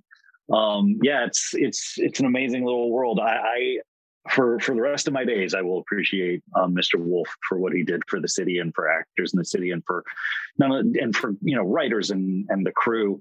Not a lot of people had the decency to stick around after the 11th when we really needed people. And he did. So for all the ups and downs and his weird pink socks, I really like the guy. Wait, what are the weird We pink didn't know socks? that. Tell us about this. So every time I've ever gone in to meet with Dick Wolf, he's been wearing pink socks. Wow. Wow. That's scoop. I'm happy to know that. I don't know if that's like a daily thing or if it's just one of those weird coincidences in my life, but I always associate Mr. Wolf with pink socks. Well, I was going to say, not only are all your friends are on SVU, but your wife, Amanda, has been on SVU. Have you seen her episode? I have seen her episode. We were actually talking about it when I told her I was doing this podcast that was about SVU, and she was like, I did SVU. And I'm like, I know you did SVU. Michael O'Keefe played your father. No, and we had Michael O'Keefe as one of our first guests on the podcast, and he talked about both of you guys. Oh, that's very nice. I should hope you had Michael on the podcast because he literally, there was a rule that was put in place called the O'Keefe rule. Did he tell you about this? Yes, he told us. Okay, good. Yeah. Yeah, he should have been like among the first guests you ever had because he is Mr. Law and Order. I think he's the only person who has appeared on those shows as much as like Maloney or Mariska or Sam or any of the old school heavies. But I love Michael. He's a great dude. He's a good friend of the family. Yeah. So basically you did do Original Recipe, and then you did Criminal Intent all before you did SVU. So by the time you did SVU, were they just like calling you in being like, we want you to do this part? Yeah. Okay. Yeah. So Warren Light called me for SVU and said like, do you want to come in and play this part opposite Kelly? And I was like, yeah, totally. Absolutely. And he was like, I don't know, it might come back. It might not. I'm not sure what the deal is going to be with it, whatever. And I was like, okay. So I agreed to come in and do it. And we had a blast shooting the first episode. And they sort of mentioned like, yeah, I think we'll probably do this again. But Warren and I, from the jump, from like my first day on set, we were in like a tiff, a little tussle about that hat. About that. We have like 3 questions about the hat. I'm sure you do. I had many as well. I was like, Warren, why do I have to wear this douche hat? And he was like, because you're a douche. And I was like, no, but can I take it off in some of these scenes? And he was like, no, you're a douche, so you wear the douche hat. And I was like, bro, like I'm really unhappy with the douche hat. And he was like, I kind of don't care. Like I think it has to be on all the time. And we had a lot of fun knocking it back and forth. But I sort of like, I cringe at the prospect of people going back and watching those episodes with that hat. That is so funny. We literally have like in our list of questions, like, so you play a douchebag a bunch of times. How do you like because the hat really does. The hat and really the does layers. make it. There were so many layers. Yeah, so many layers. I threatened to throw that hat into the East River. There was a scene, I think we were shooting outside. You were like walking her dog right by the river. Walking her dog. Yeah. And we shot that at like Dark 100. So it was wicked cold. And I remember threatening Warren, like, if you think for a second that you're going to have me back for a second episode and make me wear this hat, I'm going to go throw it in the river right now. And he was like, do you think we only bought one? When you did come back that same season in the Gridiron Soldier episode, I don't think you have the hat anymore, right? Did you win the battle? No, I eventually won the battle. Well, I think what ended up happening is because there was a little bit of redemption coming my way in that episode, is that he felt like if we kept the hat, that I couldn't be redeemed. Exactly. Impossible to forgive. Is redeemable. It is unforgivable. Absolutely. It is a blight upon humanity, and all who wear it are cursed. But then that's really how I differentiate my douchey characters that I play throughout my career, is just different hats and vests. Yeah, because I was just wondering, because, when we were finding out we were interviewing you, I was like, oh, I remember him. I think I first saw you in The Slap. That was like the first thing I saw you in. And your character's a little bit of a jerk in The Slap, right? Yeah, for sure. He's not the most pleasant guy, certainly at the beginning. Yeah. Right. Yeah. So I was just wondering, yeah, we got the slap guy, we got this character. Like, do you feel like you often get cast in these douchey roles, or like you're good at it? And like, where do you get your inspiration from? Do you know a lot of douches in your real life? Yeah, if there's any names you can name. Yeah, you can name names. It started to become like, I started to get worried at a certain point where I was like, oh my God, is this how the world perceives me? And I actually think weirdly that, in some strange way, that it is the way that the world kind of perceives me. People who don't know me, because like they've seen, a couple of things that I've done, the Law and Orders and the Slap, and the early seasons of the Newsroom, and some of the movies and stuff that I've done. And I very often in my film career have been asked to play these sort of shithead characters. And it's so funny because in my theater career, it's the exact opposite. Like, you're like the nice guy on stage? Yeah. So it was, when I first started doing film, it was like, oh, what a welcome change. Like, I get to play these shitty guys that I love making fun of because I grew up around a lot of them.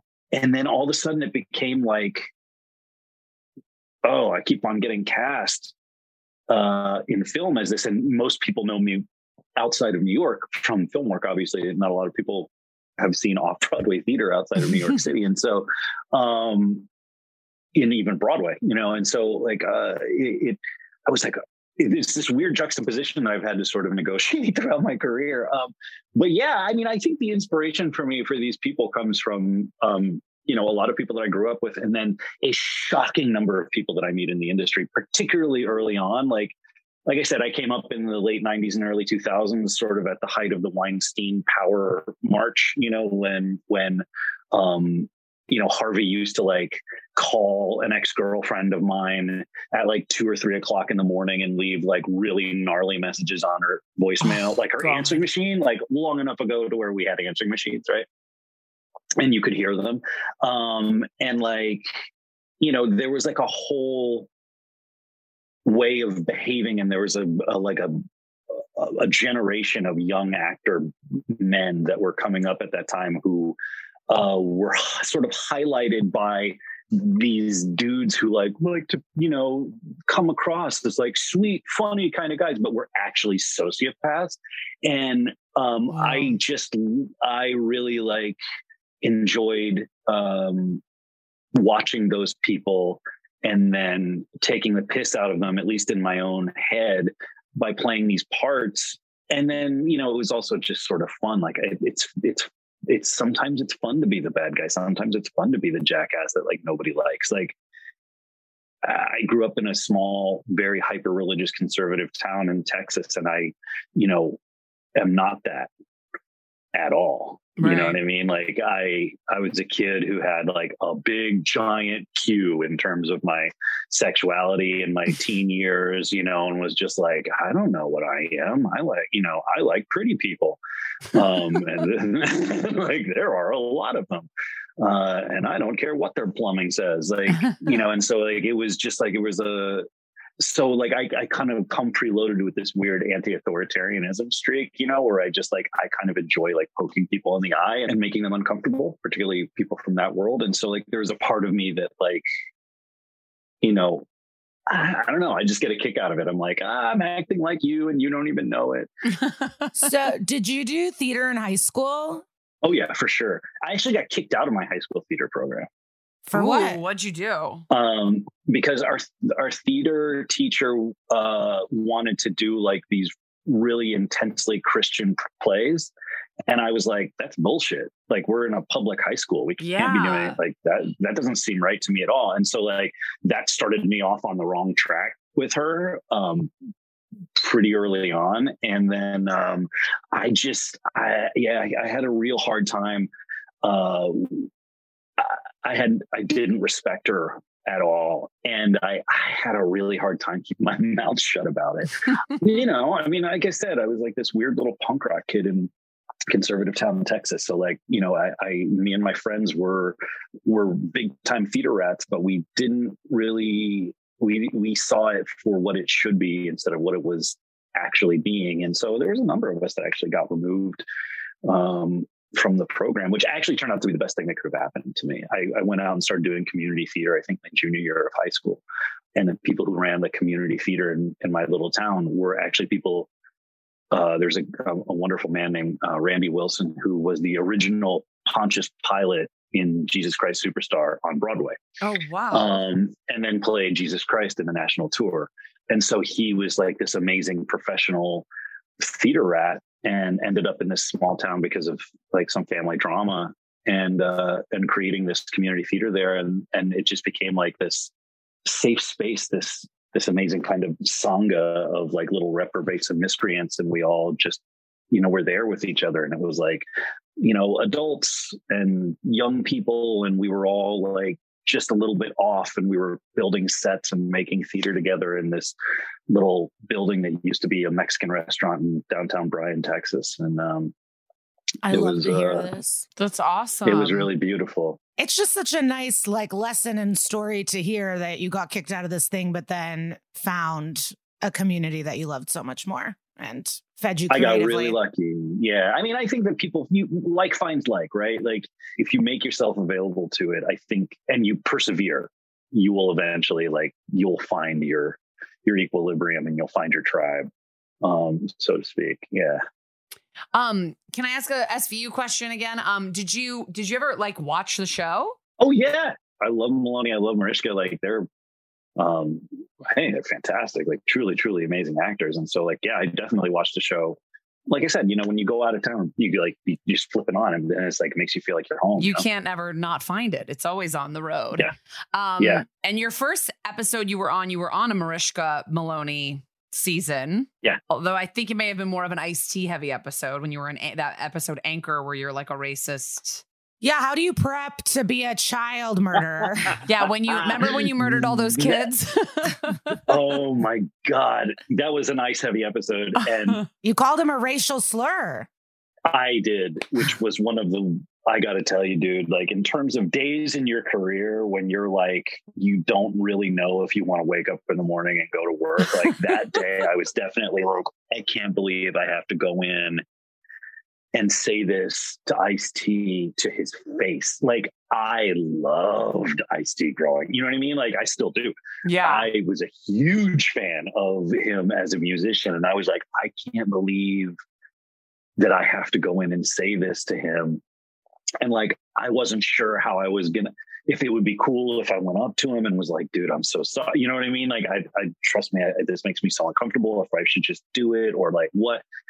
And he was so generous and amazing and gracious and wonderful about it. And then there's a scene where he tackles me, like he stiff arms me over a desk right before he arrests me. And we ended up shooting that scene a lot. So I feel like he kept on asking for more takes. So I sort of feel like he was really gracious on the front side and definitely worked it out on the back side of it. You know what I mean? You did get like a razzle dazzle moment on the stand with Barba. I keep calling her with the DA. And I was just wondering how that court scene was and like getting drilled like that. It's a fun scene. I love Raul. We're old like theater rat buddies.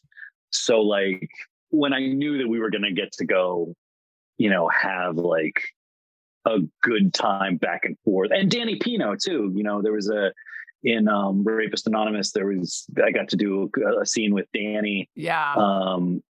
Who came into the meeting at the end, you know what I mean? And like sort of sussed me out or whatever. And like, I've known Danny for, God, at this point, like 22 years. And I've known Raul for about as long too. And so like, when you get the opportunity to like get up there and have a good time with your buddies that you've known for a long time and whose work you respect. And there's just this sort of like fun thing that happens where it's like, you go like, yeah, man, we're going to smack the ball back and forth. And these people in Des Moines, they ain't ready.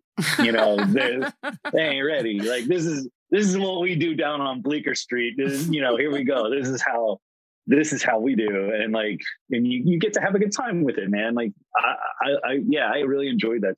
Like I said, I love Raul. I respect the hell out of him. So we had a good time with that for sure. And you know, it's a Law and Order stand scene. Like, you know, that's a pretty cool thing to get to do. It's you know, I feel like it's like an actor merit badge. You know, not only did you get the episode, but you got a court scene. You know what I mean? Like you got to be on the stand. Like that's the little You got extra. to be in that box with a friend. That's so cool. With the friend. Well, and like so many of them around too. You know what I mean? Like I've known Warren as a playwright for forever, and I mean one of the great.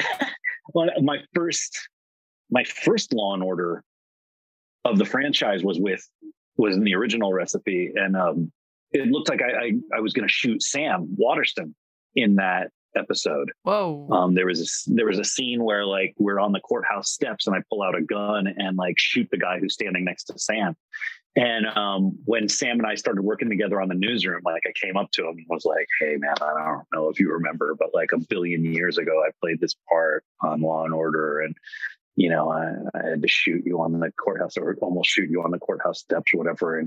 And Sam was like, "I was on that show forever. I'm so sorry. You'll have to forgive me, but I don't, I don't remember you at all." I was like, "Oh no, it's okay. Yeah, it's fine. It's fine. It's not a big deal. I get it." But yeah, and then get to, you know, years and years later to get to work with Sam, like as sort of compatriots on the newsroom was a really cool thing. We got to be really close buddies after that, which was nice.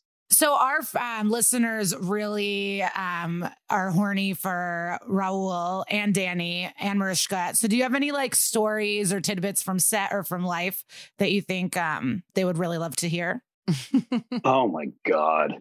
Raul did a play on Broadway with Jeremy Piven, and Jeremy left the show. Was that Speed the Plow? Yeah, just sort of left them hanging, you know what I mean? Like in the middle of the run, because he got mercury poisoning. Yeah, he got mercury poisoning from too much sushi. From eating too much sushi, right? And so we were doing a show on Broadway at the same time. Me and Stephen Pasquale and Piper Parabo and Marin Ireland were doing a show on Broadway at the same time. And after our shows, we were having people like guest artists come in and like lead these Q&As. And Raul came in one night to do our guest Q&A, and we bought him like $400 worth of sushi to sit and eat as we were doing our Q&A. It was pretty fun. That is really funny. Then the show just closes because no one is in it. Everyone has had sushi poisoning. Yeah, exactly. And weirdly, like none of us got mercury poisoning. We were all totally fine. But yeah, I mean, you know, like I said, like I've had the great experience of knowing these people as friends for a long, long time, and as colleagues. And like Raul is one of those people that, you know, he makes you like. Raul and I were actually nominated against each other for Tony Awards one year. Oh, and, really? Yeah, me and Raul and James Gandolfini and Jeff Daniels. Whoa. And then the guy who won, Jeffrey Rush. Oh. And so like we got to spend like this whole weird like theater awards season together. That's a good bunch. It was ridiculous. Yeah, that's quite a crowd to be amongst for sure. It was ridiculous. Yeah, we got to spend a lot of quality time together with those guys, except for Jeffrey. He was like really aloof and didn't hang out with anybody. But like Jimmy Gandolfini and Jeff and Raul and I, like we got to know each other pretty well, hanging out and doing all of these functions and events and stuff. Raul is one of those guys that like, he's one of those actors that he's one of those guys that like makes me leap out of my chair at the end of a show. You know, I think he's really, really special. Yeah, we get sent a lot of clips of him from our listeners. They love him. They send us clips of him like from Company, I think, and like all kinds of stuff he's done. Man, that's like, you know, raises the hairs on your arms kind of performances. No, he's pretty ridiculous. as your listeners know, and he's, you know, for the people on this side of it, it's sort of like, okay, all right, come on, Esther, like save some for the rest of us. Like, you know, you can't be that good looking, have that cool of a name, and be that talented in so many facets of your life all at the same time. Right. It's kind of bullshit. Like, could you at least be like Engelbert Humperdinck, like have just like a shitty name or like something, like some sort of kryptonite, but he doesn't seem to have any. Wow, he was awesome. He's so cool. I love him. Well, I love that he knew the hat was terrible, you know? Like immediately. We didn't even have to bring it up. Yeah. And we did not leave this in because we don't have the dates or like know exactly what's up, but he is in an upcoming production of a play that's breaking kind of genre boundaries of what a play even is with Judith Light, SVU. Royalty. So look out for something with Judith Light in the near future, which I would be excited about. I miss the theater, baby. Yeah. Oh my gosh. If it comes to if it's in LA, let's go. No, it is. Once we hear about it. Yeah. We'll follow him on social. And before we get into our postmortem, I know that I referenced the X Factor and I meant to say The Voice. Please don't send me a bunch of pictures of Adam Levine turning around in a chair to let me know that I was talking about the wrong show. I know. Oh, there was a funny meme about, you know, Gwen Stefani and Blake Shelton or whatever got married. And it was like, Gwen Stefani is the perfect example of an OC girl. She was a punk ska girl goddess and then ended up marrying the most conservative, boring white man she could find named Blake. And I thought that was a pretty funny tweet. I have to send it to our friend Blair, our OC girl. Yeah, she is an OC lady. That's so funny. But yeah, Gwen was like everything. And now she's nothing. God. I was obsessed with her. So no doubt in high school was like my soundtrack. I mean, you know, you're a badass when you can make braces be a trend, you know, like I was begging for braces. I also begged for eyeglasses and I wanted crutches and I was so happy to get crutches. Like it's sick. I bet there's some sort of study about this or other kids have really tell me if I you used begged. fake crutches for 3 days. I got crutches. I didn't need them and I wore them to school for 3 days. Yeah. I think it's just the attention. When someone has crutches, you're like, look at me. Like I know. I was jealous of people with their pink casts. Oh yeah. I've never knock on wood, broken a bone. Knock on wood. Well, let's do postmortem. What did we learn from this episode? I mean, like if someone's wearing a douche hat, guess what? They're a douche. Yeah. You don't have to get to know them. You can judge a book by its cover. You can judge a douche by its hat. Yeah. I guess, I mean, like we've said before, like we've said in the episode, I feel like we always believe women, but that doesn't mean that there's not an occasional Jodi Arias out there. And the thing is to think about this woman, not Jodi. I don't want to defend real crime. But in the episode, we also don't know what like this chick's been through. You know what I mean? Like, who knows if she was abused as a young person? And this is what happens. Yeah. Don't get blowjobs on a ledge. Even if someone is your what, like you feel committed and fully trusting and they haven't threatened you and tried to destroy your life, just no BJs, no fucking, nothing by a ledge. Let's do that. No ledge fucks. No ledge fucks for sure. That's a little bit too edgy for me. I would not. I also learned that there's leftover jizz in your dick after you come. That was thank you, Melinda. Pee. Yeah. Better pee and clear that shit out. That's probably how guys get UTIs or something. I don't know. I used to have a joke about cum dripping out and you running to the bathroom, but I don't remember it fully. I had a joke about hobbling to the bathroom after you have sex when you're the woman. Yeah, no, that's what I meant. I obviously didn't have a dick hobbling bit. Well, maybe I would. Maybe I would. I didn't know it was a personal experience joke. I was so excited. Sometimes when crowds are like too hip and cool, I was like, are they going to be into this? But they love my 9/11 joke. And I'm like, oh, this is good. You know? This is and that's just a tease for you listeners that you need to see Lisa Traeger live to get that 9/11 content. Backstage, everyone's like, the audience seems really likable. You're going to love it. I go, yeah, no, I'm not likable. I'm like, I'm not worried about them being likable. I'm like, worried about me. What else about this episode? Rollins. Rollins, I guess what we've learned that we've known is that Rollins is a good detective in her job and a horrible detective in her life. Like she does not have a good picker for men. Do you think Kelly Giddish knows how hated Amanda Rollins is? Because the messages we get, like I posted the game this last week and people are like, fuck her. Then there's Kelly Giddish fan accounts. So I'm sure she's like, for every person that's like, fuck you, there's somebody that like screams at us when we don't know the name of her dog. So, yeah. Yeah. I guess that's fame, baby. I don't want to say like, don't trust your sponsor, but don't trust a guy that is only kind to women he wants to fuck. Yeah. And not to men or women. I wouldn't trust a guy that's only surrounding himself with women in an AA setting, He wouldn't help Danny Pino. Like he doesn't want to help men. He just wants to help women. But I bet he doesn't want to help women that he doesn't want to fuck too. Right. I'm sure if like a non-conventionally attractive woman went in and was like, can you help me? He'd be like, I'll load it up, babe. Find another sponsor. Also, don't scream you're not my daddy at work to your coworkers. I think that's good advice. Yeah. That's really embarrassing. That's that's all over. That's like cops, not any job. Yeah. If Ice-T and all your other detective friends are like, this guy seems shady, maybe take a second moment, take a moment to be like, okay, all my esteemed colleagues don't like this guy. Let's see what's up. Yeah. And like, there's a reason why they tell you not to date people in AA, because when it doesn't work out, you end up ripping butts at a blackjack table. Like you just need to work on your sobriety before you, date. I don't know. Well, you're only doing this because of the movie 28 Days, right? No, I've never even seen that. Are you kidding? We've talked about this, I think, before too.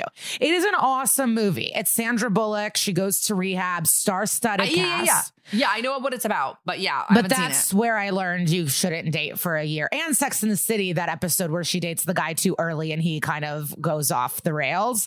So I've only learned that rule from television. I also had a family member who dated somebody who was fresh out of rehab. And we were like, this might not be a good idea. And then I learned from other people like, oh yeah, they say in AA, don't date for a year. So I learned that way. I learned that the hard way. Yeah. As well. So just reiterating that as a postmortem finding for all of you.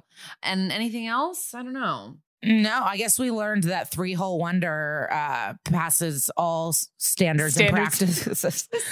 Because there were lawyers discussing it. They sent the script in and all the lawyers were sitting, debating about it. And then they all were like, 3-Hole Wonder stays. That's allowed. Yeah. Which is great. And I guess also if life gives you a murderous personality and you're a murderer, you can still be a star in jail. You can still win American Idol Prison Edition and sell your work on eBay. And we'll be checking back with Lisa in a couple weeks after she's acquired her Jodi Arias art. No. Oh, yeah. Did we learn anything from the real crime? Destroy evidence, you fucking idiots. What are you doing? Stop with the trophies. Stop with the camera. Stop it. Yeah. Destroy your shit. Nothing is ever really deleted. Yes. Ugh, these people. I mean, have we talked about this? Like if there should be escape rooms, but for committing crimes and see if you get away with it? We have talked about that. I still want to do it. That's your Shark Tank idea, I think. Yeah. We've also learned that unfortunately, if a crime involves like a hot young woman, the crime's going to be named after the hot young woman. It's not going to be named after the victim. Unfortunately, Travis Alexander's name is not as popular as Jodi Arias. And I think that's just because he was murdered by somebody who was considered hot. But it must be really hard for victims' families to see their killers get fame and notoriety and attention and magazine covers. And I can't really imagine that heartache.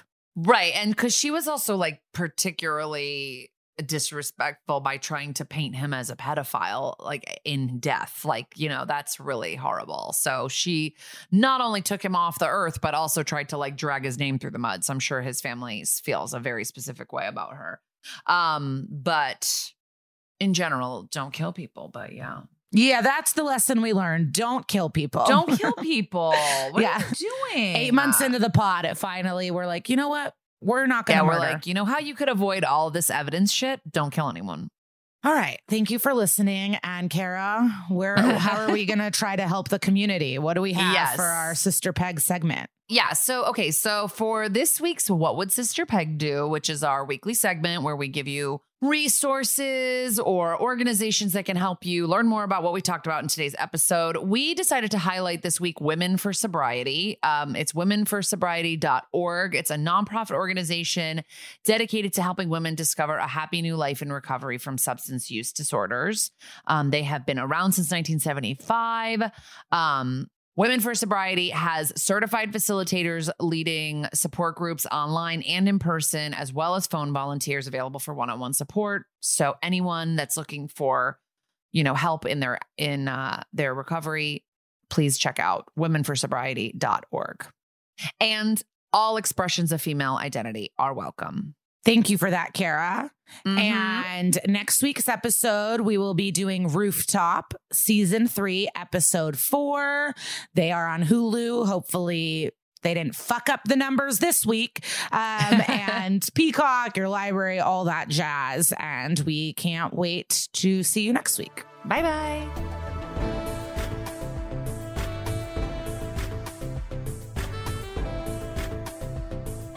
That's Messed Up is an Exactly Right production. If you have compliments you'd like to give us or episodes you'd like us to cover, shoot us an email at that'smesseduppod@gmail.com. Follow the podcast on Instagram at that'smesseduppod and on Twitter at messeduppod. And follow us personally at Kara Clank and at Glitter Cheese. As always, please see our show notes for sources and more information. Thank you so much to SVU Superfan and our incredible producer, Hannah Kyle Creighton. And to our sound engineer and personal hero, Annalise Nelson. And to Henry Kapersky for our theme song. To Carly Jean Andrews for our artwork.